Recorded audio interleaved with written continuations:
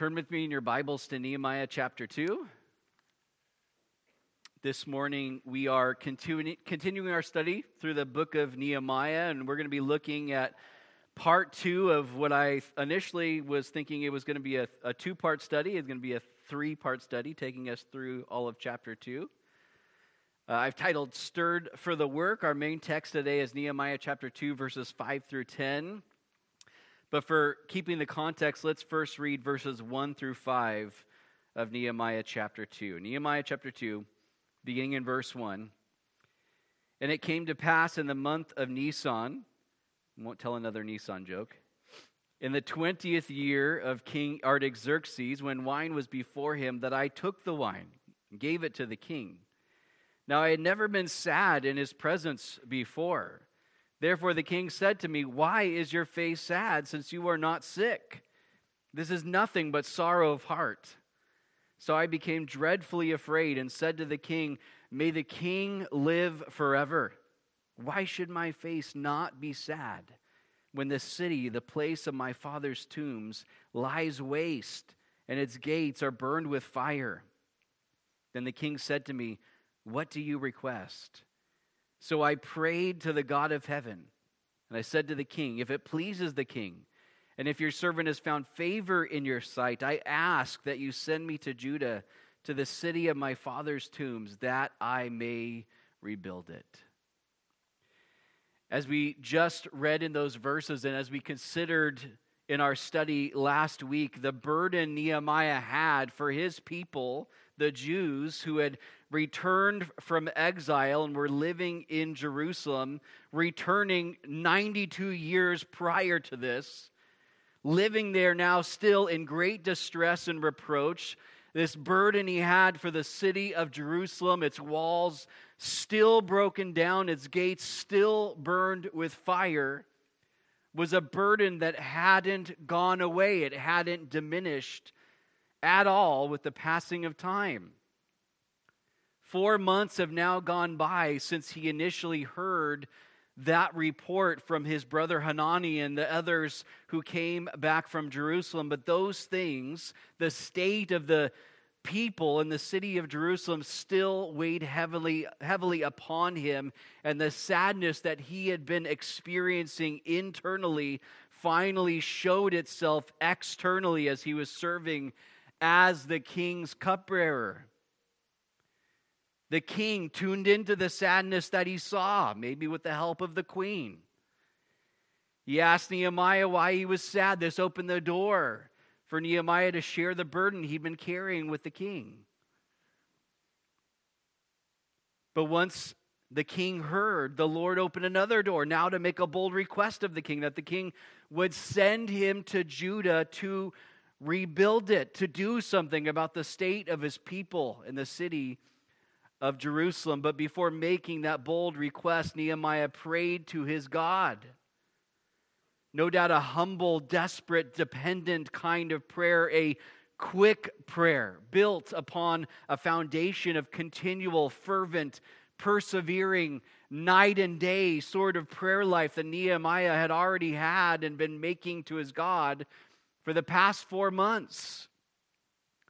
And as we considered last week, the stirring for the work happened in the praying and the waiting. God had been preparing and stirring Nehemiah, and Nehemiah had responded by continually seeking the Lord for his wisdom and his direction and his timing, for him to open the door. And now God was opening the door, and Nehemiah, who just responded in prayer again, is also going to respond in faith and obedience to what the Lord had already been putting into his heart. And as we're going to see in our verses today, where God was calling and sending, he would also do the providing. He would make a way. And with that context in mind, look again at verse 5. And I said to the king, "If it pleases the king, and if your servant has found favor in your sight, I ask that you send me to Judah, to the city of my father's tombs, that I may rebuild it." As I said last week, Nehemiah was in no position to demand anything. He was just a servant of the king. He also didn't have the freedom to just quit his job and take off for Judah. You know what? I don't really feel like the Lord's doing this, and so I'm bailing. No, he needed the king's permission. And what if he had done that? I'm out. And he didn't get killed. He goes and he's like, all right, it's a pretty big task. Anybody got some wood? Anybody got some finances? He needed the king's permission, and he needed the king to provide. But it was in Nehemiah's heart to be sent so that he could rebuild. And again, keep in mind that his request in this verse only came after he prayed to the God of heaven. I point this out again because there's more, way more than even just what I'm going to mention here that we can glean from Nehemiah's example of prayerfulness, even this early on in the book of Nehemiah. You know, I wonder how many problems or missteps or hasty decisions, hasty actions, hasty statements we would avoid if we did what Nehemiah did here and made it a priority to pray before we speak, to pray before we make any sorts of decisions or commitments. This was a big request for Nehemiah to ask of the king, but Nehemiah had the boldness to make this big request because he knew that his God was much bigger and that his God was able to bring these things about if they were his will. You ever presumed things about the Lord?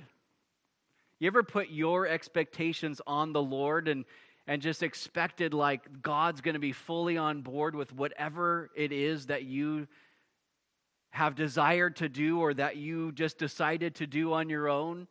And then you're like, hey, God, provide for me in this. I know I got myself in all this debt. Lord, I know that I did this thing, but like, Lord, bless me in the thing. And Lord, provide for me in this place that I've got. I mean, I know I didn't seek your guidance. I know I know you actually were counseling me to not do the thing in the first place, but Lord, meet me in that thing. And have you ever just seen the grace of God in those places where you're like, Lord, I went ahead, I acted hastily. I knew as soon as I did it, Lord, that was not you. You weren't in the thing.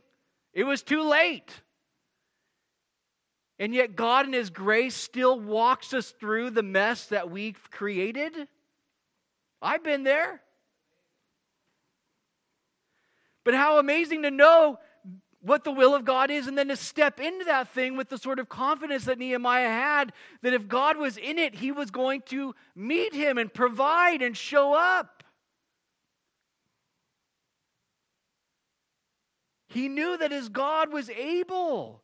If it was his will, then he would do it. I want us to call our minds back to chapter 1 where Nehemiah was praying to his God, and he said, the Lord God of heaven,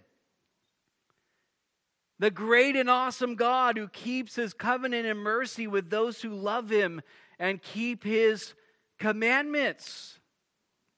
That was how Nehemiah described his God. That is how Nehemiah began his prayer to his God. Nehemiah did not worship a little God who might be able to help with little problems. No, he worshiped the one true God, the Lord God of heaven, above all, ruling over all. The great and awesome God, a big God who can easily handle our biggest problems. And because his God keeps his covenant, his promises, and his mercy with those who love him and keep his commandments, Nehemiah had confidence in his God in the present because of the promises his God had made and the power his God had displayed in the past. And so for us, our God wants to build into us a greater confidence in him in the present and for the future because of the promises he's made in the past, the power he's displayed in the past. I don't know if you're like me in this, but I can easily forget what God has said. I can easily forget what God has done.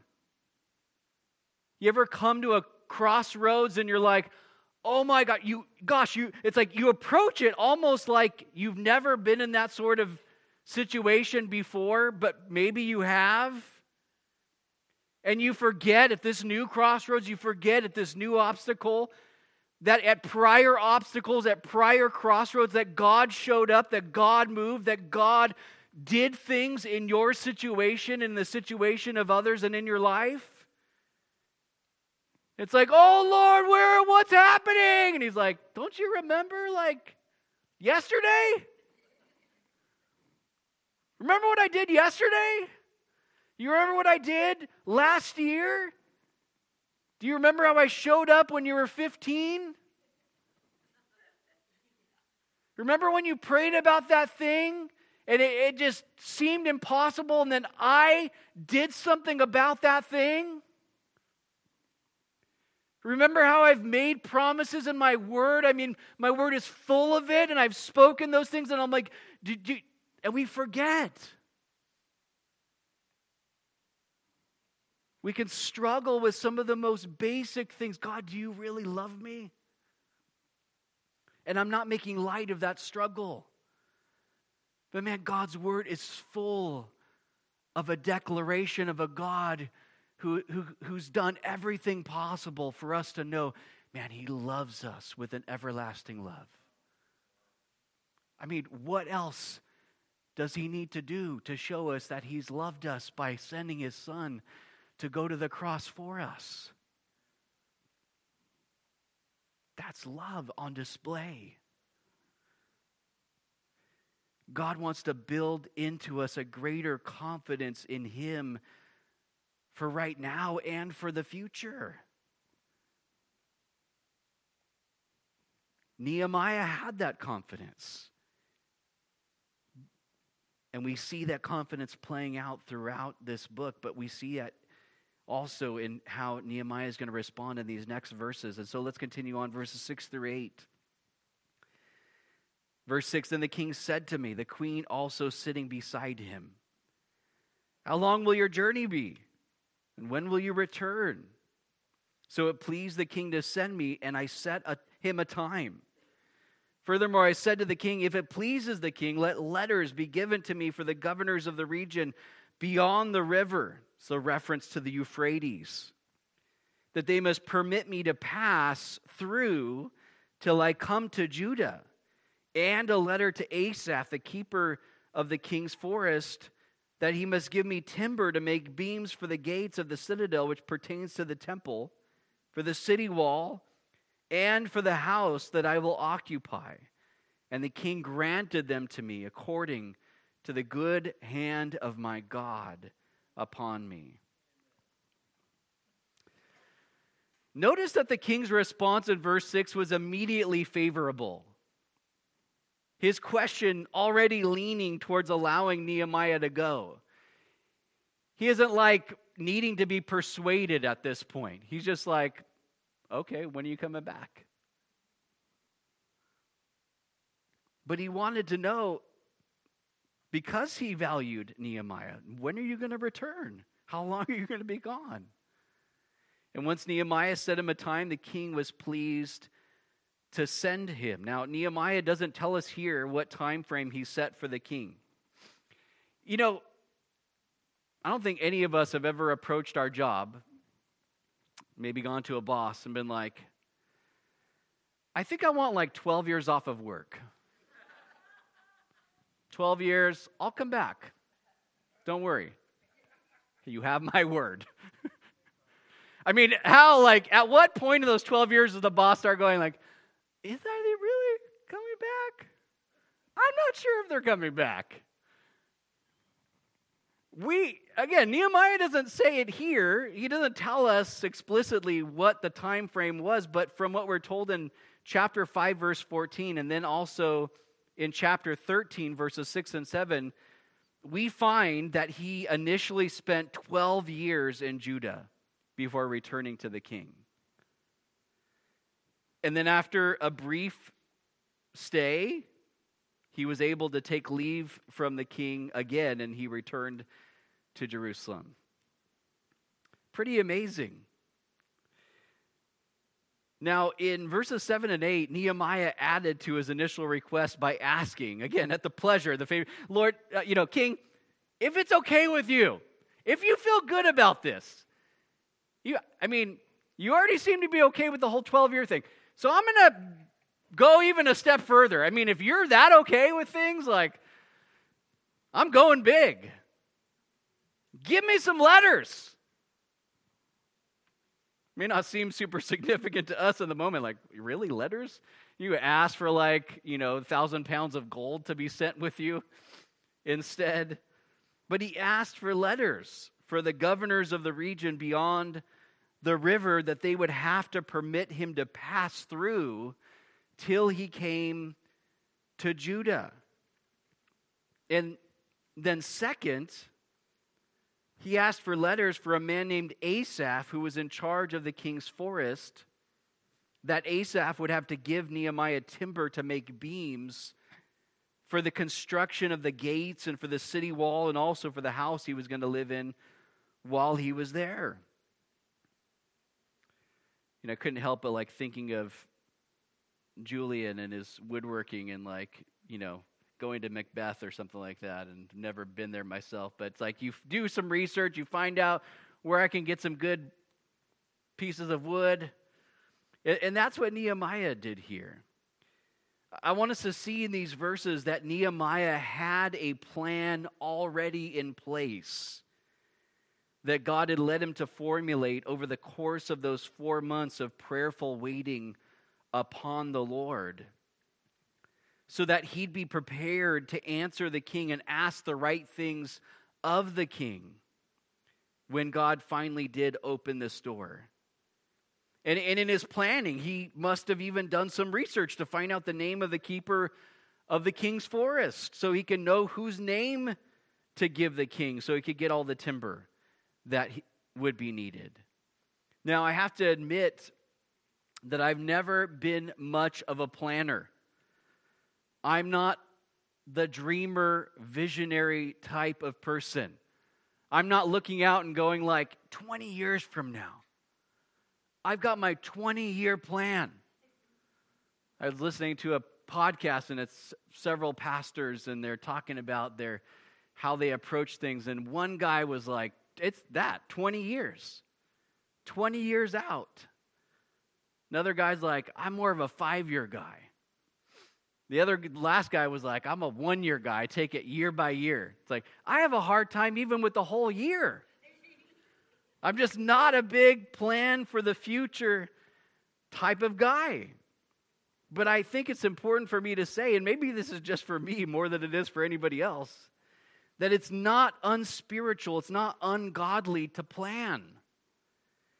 And that this is an area, for me personally, I want the Lord to change, to grow in me.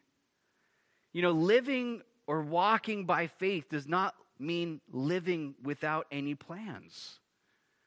When we read God's word, what we find is that our God is a planning God.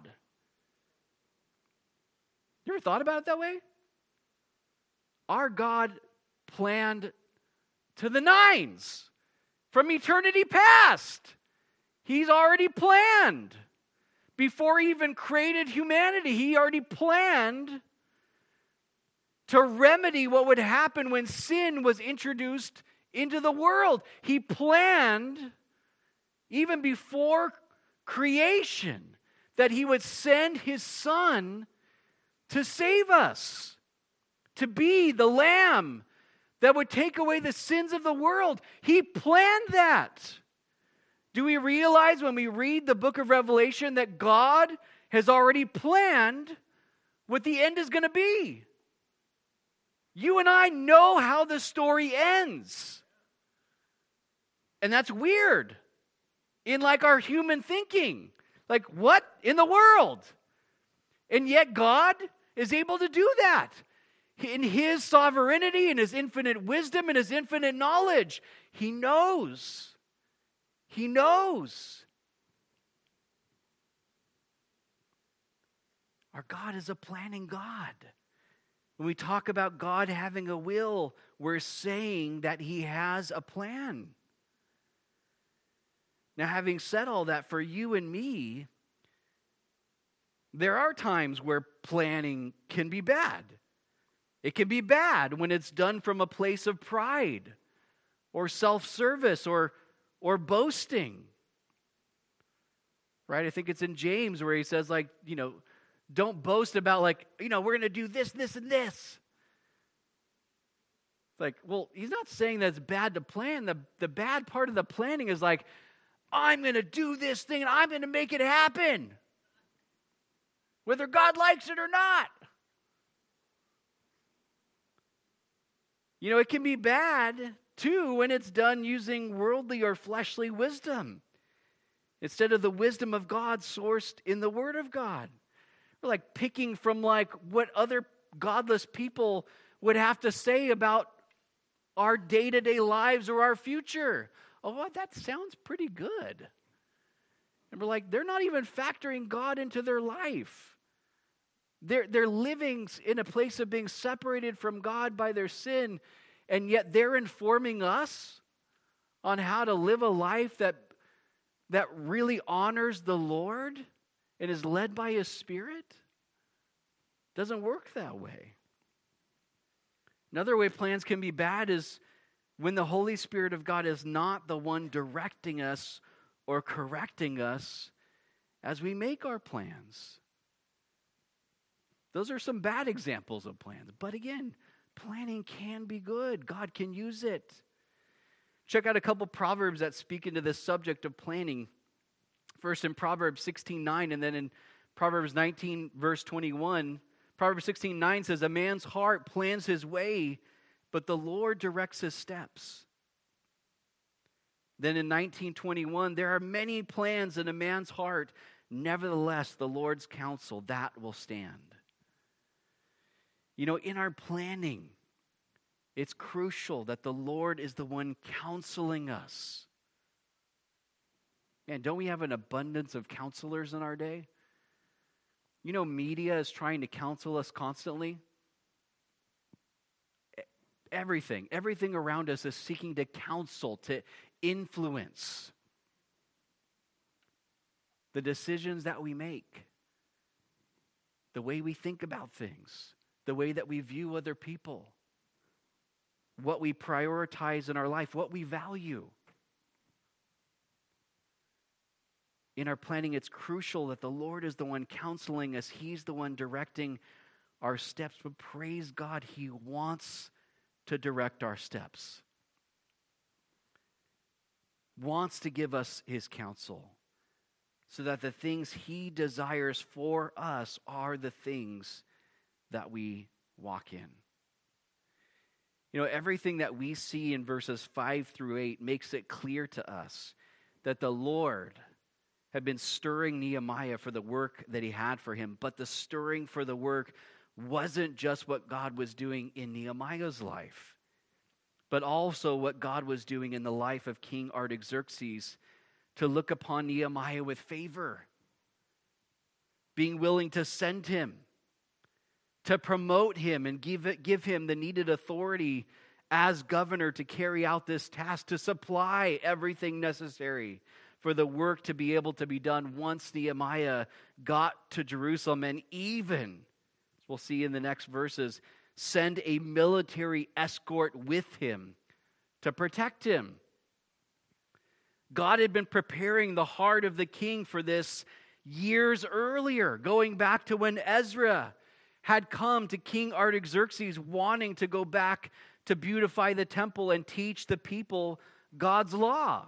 We find this in Ezra chapter 7. Check out what we're told in the first part of verse 1, the only reason I didn't just continue on all the way through verse 10 is that between like verse 1 and verse 5 is just talking about who Ezra is the son of.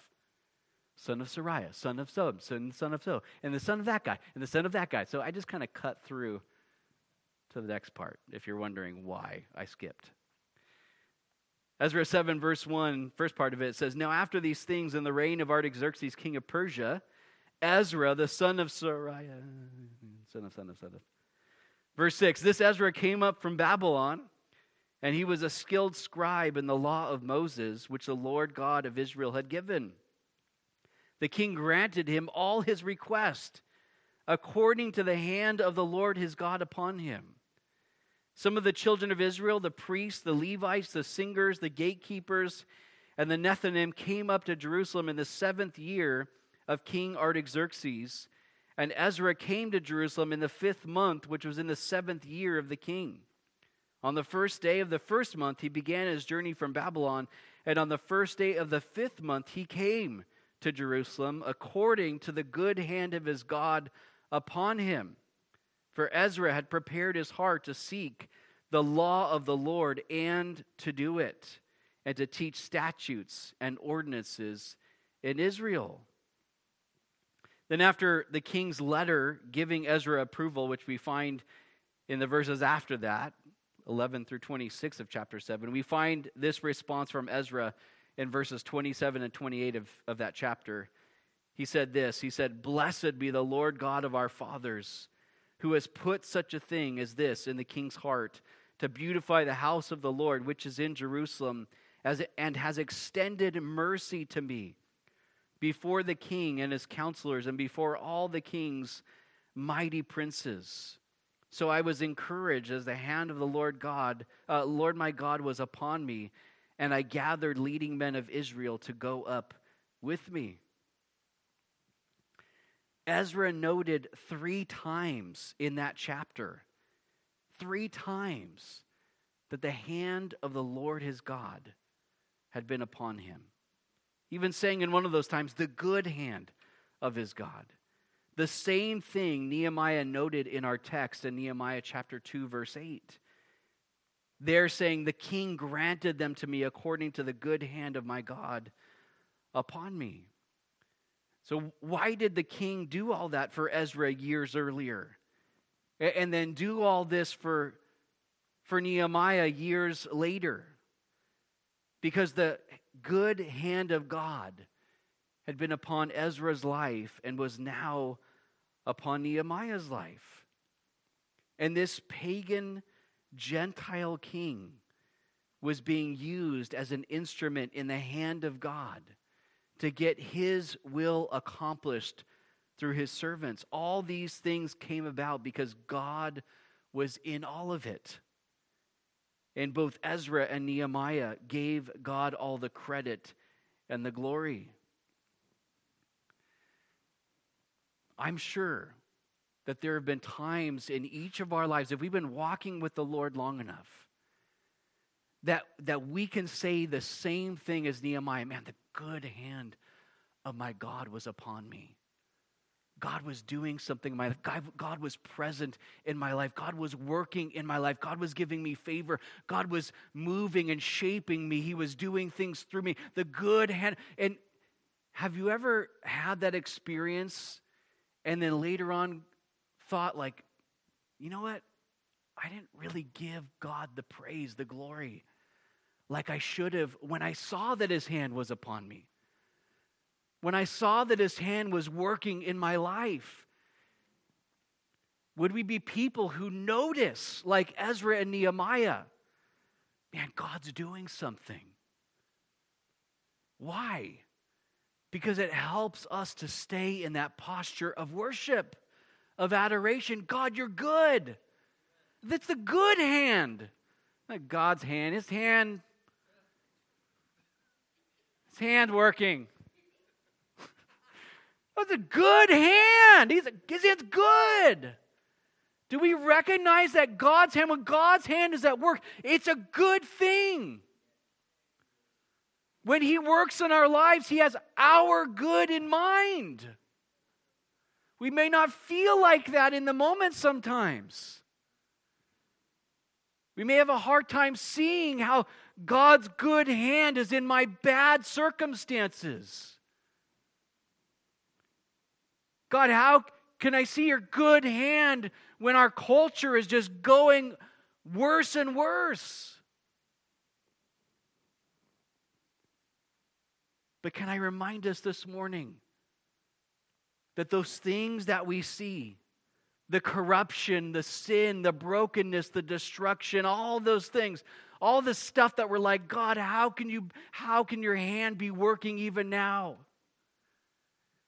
That what we see doesn't change who God is. It doesn't change how good his hand is. It doesn't change the reality that God is always working. And his hand is always good. His plans are always perfect. His timing is always perfect. I mean, can you imagine? Nehemiah has only known about this for 4 months. These people in Jerusalem have been living in that state for 92 years. Was God to blame? God could have stepped in. God, you could have stepped in 50 years ago. You could have stepped in 91 years ago, God. Was it because God's hand wasn't good then? Was it because God wasn't powerful enough then? He wasn't willing to do something then? No. But there was nobody clearly like Nehemiah who had the heart not just to seek the Lord, but then to do something when God said, go, do it, be a builder. How many other people was God going, I want a builder. I want somebody who's really going to seek me, who's going to have my heart. But Nehemiah was that guy. And because of Nehemiah being that guy, God's going to use him to stir other people, to regain that heart that they should have had all along. Why are we living in destruction? Why are we vulnerable? Why are we living in this weakened state? Why have we settled? How many times have you and I settled for something less than God's like, I want to do this. I want to see you flourishing. I want your life to be fruitful. I want to use you. I want to fill you with my joy. And we just settle for something less than he said he wants to do. That was the people in Nehemiah's day, settling for something. And yet it just takes somebody else that God stirred and starts to step into all that God has for them. For the rest of us to go, oh, really? You mean that could be different for me? You mean I don't have to be living in bondage to sin anymore? You mean whom the Son has set free is free indeed? I should be walking in freedom. I don't need to be enslaved to my sin. How many times have you been encouraged by something that God is doing in someone else's life? And yet God is wanting to do that with us, making us those people that other people would look at and go, man, God could do that with me too.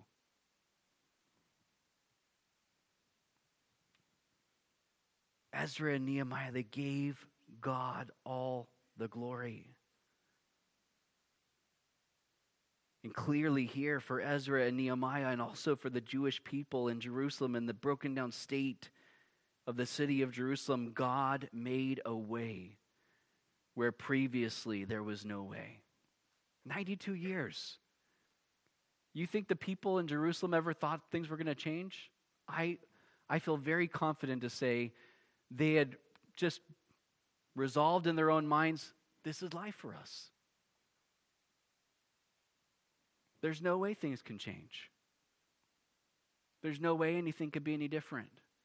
Brokenness is our norm. And yet God was doing something. He was making a way. And this is something our God is in the business of doing. He is a way maker.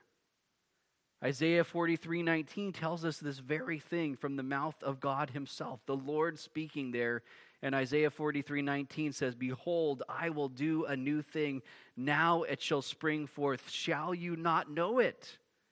I will even make a road in the wilderness and rivers in the desert."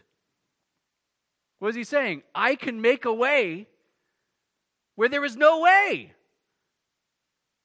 I can do it. And I will do it. But will you see it? Will you know it?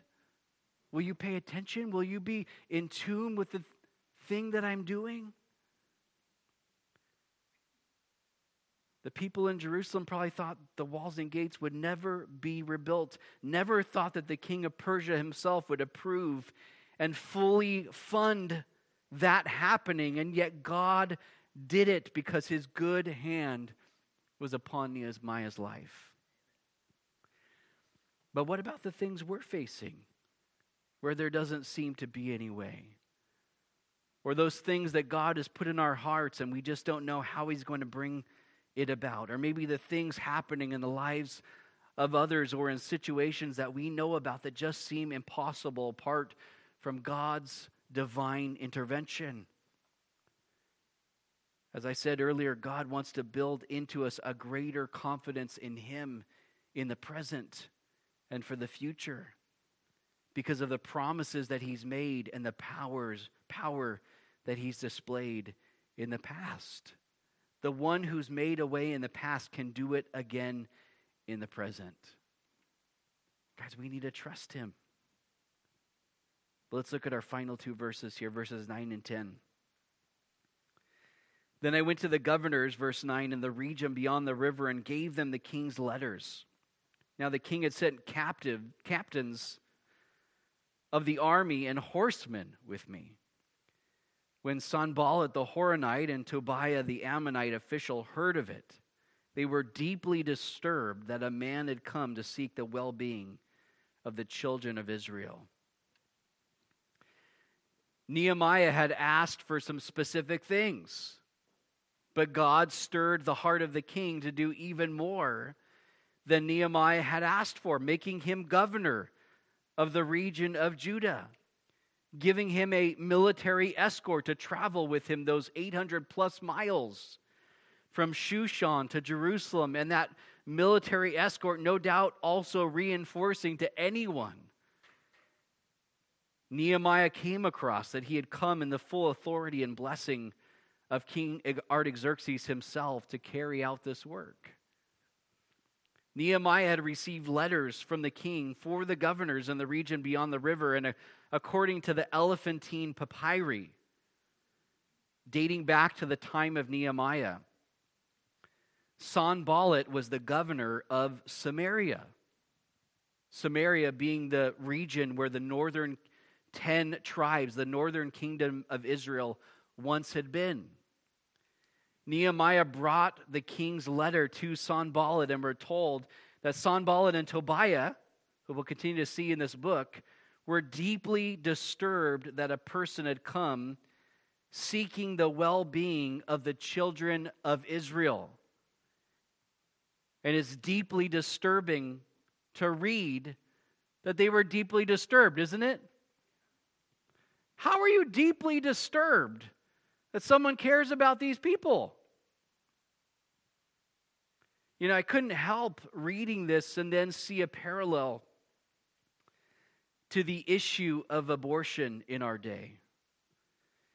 Today, if you are maybe not aware of it, is actually the National Sanctity of Life Day. Sanctity of Life Sunday. 50 years since that first time that the Roe v. Wade was put in place or acted upon.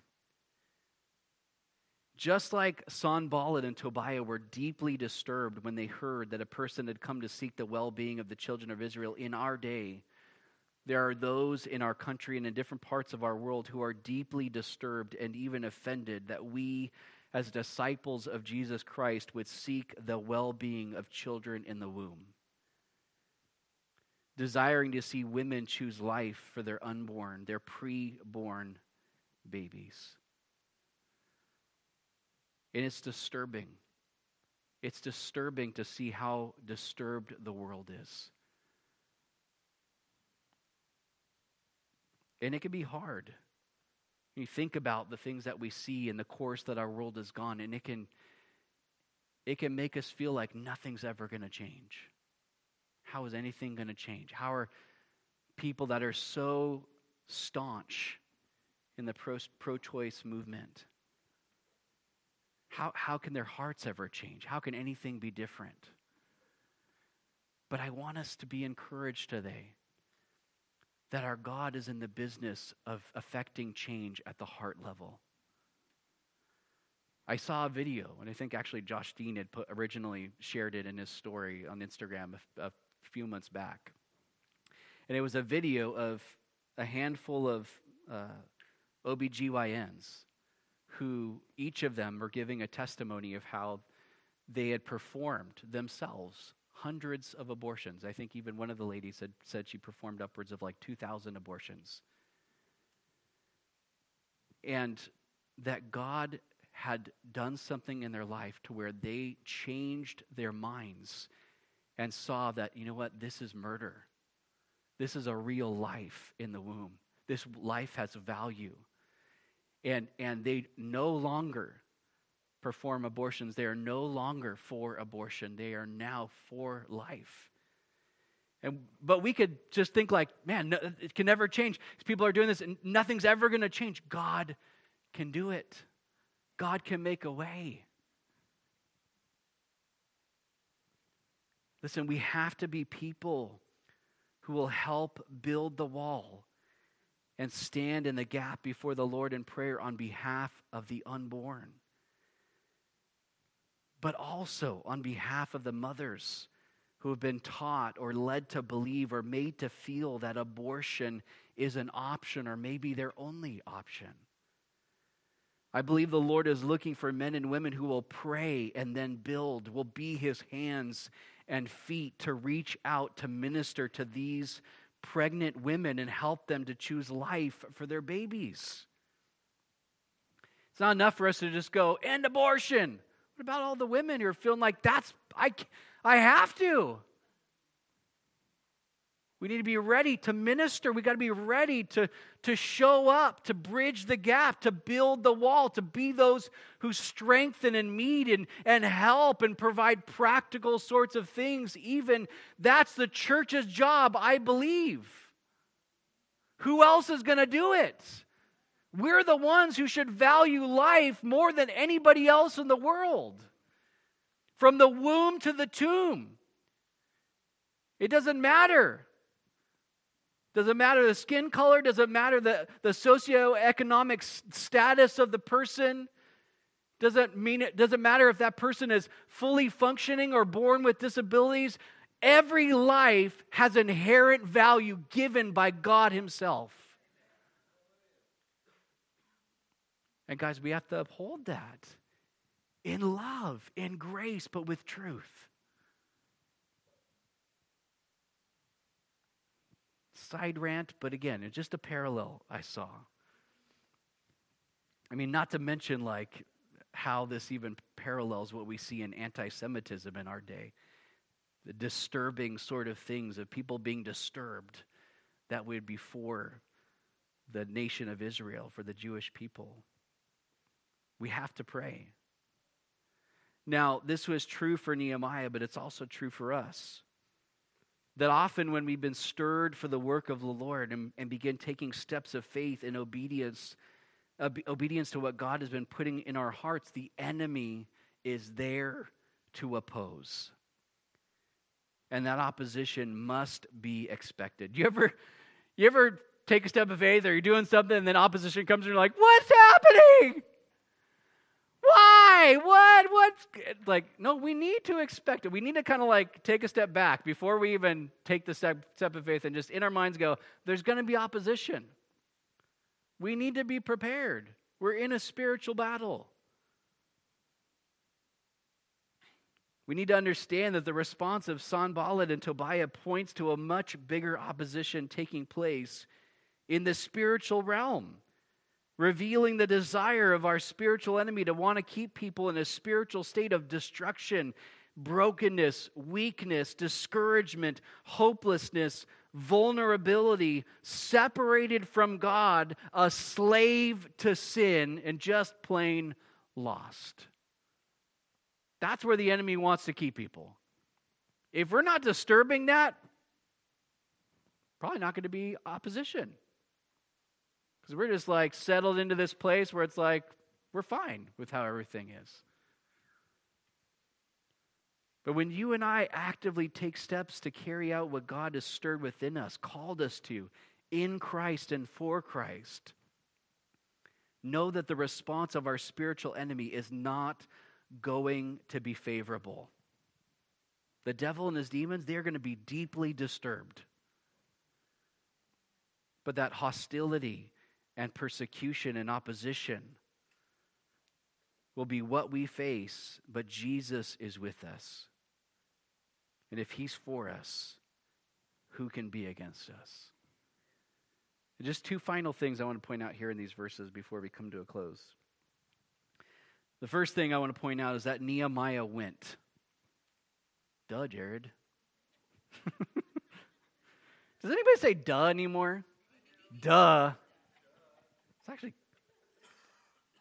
when I think about it, it's like, man, this actually sounds pretty rude. It's not very kind. Duh. Hopefully we just say it about ourselves and not about other people. He went. He didn't just pray. He didn't just have good intentions. You ever just have good intentions and it doesn't ever go anywhere? You pray, but you never act upon it. God stirs your heart and gives you a heart of compassion, but it doesn't go anywhere. It doesn't lead to action. No, Nehemiah went. He acted in faith and obedience to what the Lord had spoken into his life and called him to. He went, but I want us to notice, secondly, that he went because he was sent. He went because he was sent.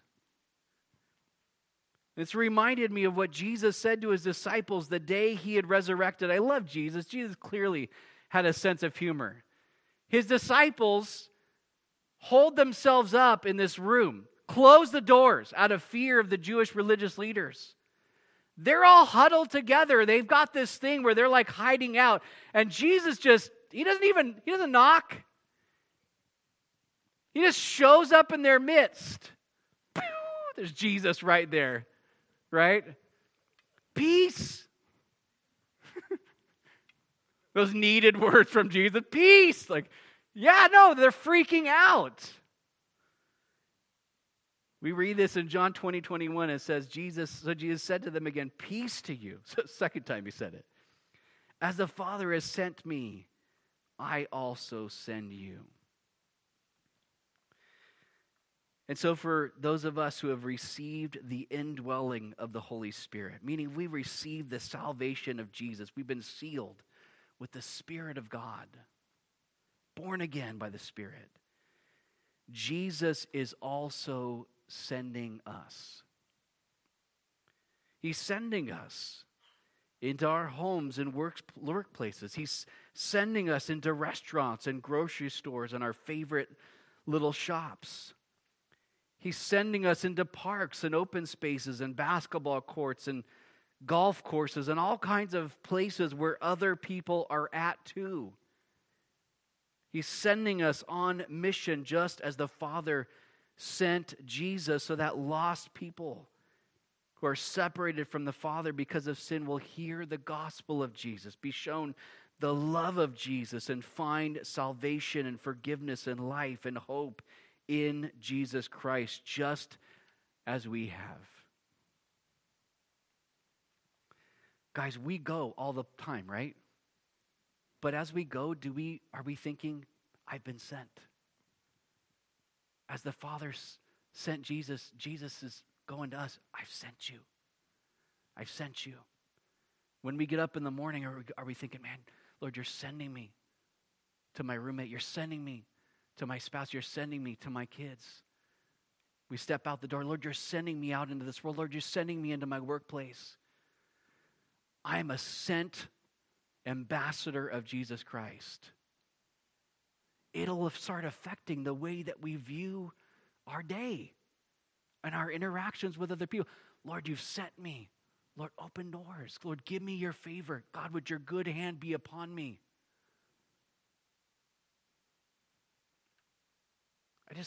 I want to, and I think I've shared this with you guys before, but do we know that God's good hand is upon our church? Just a reminder.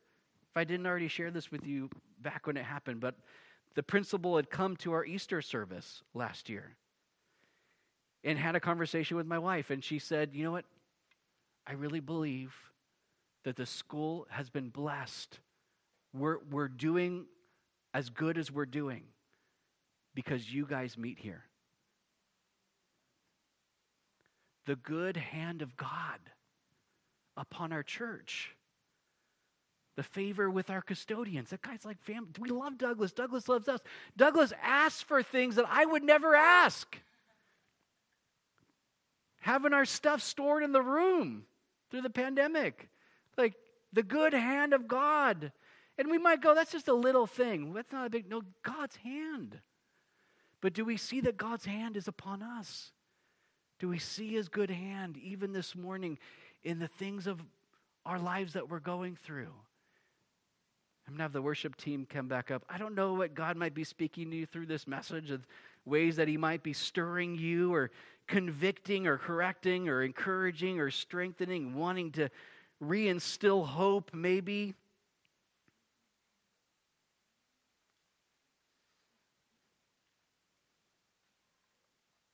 But there's a lot here for us to pray through. There's a lot for us to meditate on and say, God, how do I live these things out? God, I want to be someone who prays before they speak, who prays before he acts, before she acts. Lord, I want to have confidence in you. Greater confidence, greater trust, greater faith. God, would you provide? Would you show me your will? Would you formulate plans for my lives? Would you direct my path so that I'm walking right in the center of your will? God, would you stir people around me just as God was stirring the heart of the king? God, stir the hearts of those around me, even unbelievers, God. Do something in their lives. Bring change at the heart level. God, make a way where there doesn't seem to be any way. And God, help me to remember that I've been sent. Because God's going to send us out of this place today. He's going to send us out into our week and into our work and into different relationships. Are we bringing Jesus with us? Do people see Jesus in us? Are they being drawn to Jesus through us? That's what God desires to do. And he's able to do. Lord God, we thank you for your word. Lord, I'm challenged by the example of Nehemiah. I'm challenged, God, by the things that you did in and through his life, Lord. The things that you did in the king's life, Lord, how you, Lord, cared so deeply for the people of Jerusalem and the city, Lord. That, God, you weren't going to leave them any longer in that state that they had settled in for 92 years. And God, I pray for us today, Lord. Maybe some of us have settled into things where, God, you're going, that's not what I had for you. That's not what I want for you. Lord, would you stir us out of complacency? Lord, would you stir us out of compromise? Lord, would you stir us out of indifference? And God, more and more would we be people of prayer, people of action, people of hope, people who live by the word of God, people who share the gospel of the Son of God and love with the love of Jesus. Lord, we need you. We know us. We know what we're capable on our own, Lord. But God, would you make a way? God, would you bring change at a heart level, even and start with us, Lord. Start in our hearts. And then, God, in the things that we see around us, Lord, whether that's the issue of abortion, Lord, whether that's just people struggling in sin, people dealing with depression, Lord, if it's, God, whatever that might be, Lord, God, help us to bring the hope of Jesus wherever we go. Lord, help us to remember that we've been sent. And God, would we see you move in powerful ways in our day, in the lives of people, that, Lord, would affect what we see in our culture, what happens in our world, the decisions of our government. God, we plead for you to move. And God, would your good hand be upon us? And look, maybe someone here today just doesn't first have a relationship with Jesus. God's hand is there. His hand is there, and you know what he's trying to do with this hand? He's trying to bring you to himself. To let you know, look, I love you. I've got grace for you. I want to forgive you. I want to do something in your life. I want to bring about something completely new in you. And if that's you this morning, you've never opened your heart fully to Jesus. You've never surrendered to him. You never made him your Lord. This morning, that can all change. If that's you, would you raise your hand? If that's anybody in here and you're going, look, I want to know that I'm saved. I want to know that I'm forgiven, that my debt's been paid, that heaven is what awaits me. Is that anybody this morning? God, you know the hearts of each person, Lord. You know where each is at. Lord, you know ways that your people are needing you to move and show up and work. God, struggles, hardships. God, whatever that might be, Lord, would you meet your people? And God, if there is anybody, they didn't raise their hand this morning, maybe they're watching or listening later on, and that's them. They want to receive you, Jesus, Lord. Would they just in their hearts cry out to you, Lord? Would they open up to you, surrender to you, humble themselves, Lord, and just say, Jesus, forgive me. Jesus, I'm a sinner. I need you to save me. Save me, Jesus. Forgive me. Be my Savior. Be my Lord. Be my God. Be my friend. Jesus, I believe in you. I put my trust in you today. I believe you died on the cross. I believe that you rose from the grave. Father, would you do something radical in my life? Make me a new creation in Christ Jesus. And help me to live for you. Just encourage you, if you've made that prayer, if you've cried out to the Lord in that way this morning, the Bible says you will be saved. The Lord, as we respond to your word and songs of praise now, as we take the communion elements, as there's an opportunity to be prayed for by the prayer counselors, God, continue to move in our time. Continue to move in our midst and in our hearts, Lord God. Have your way. We thank you, Father, in Jesus' name. Amen.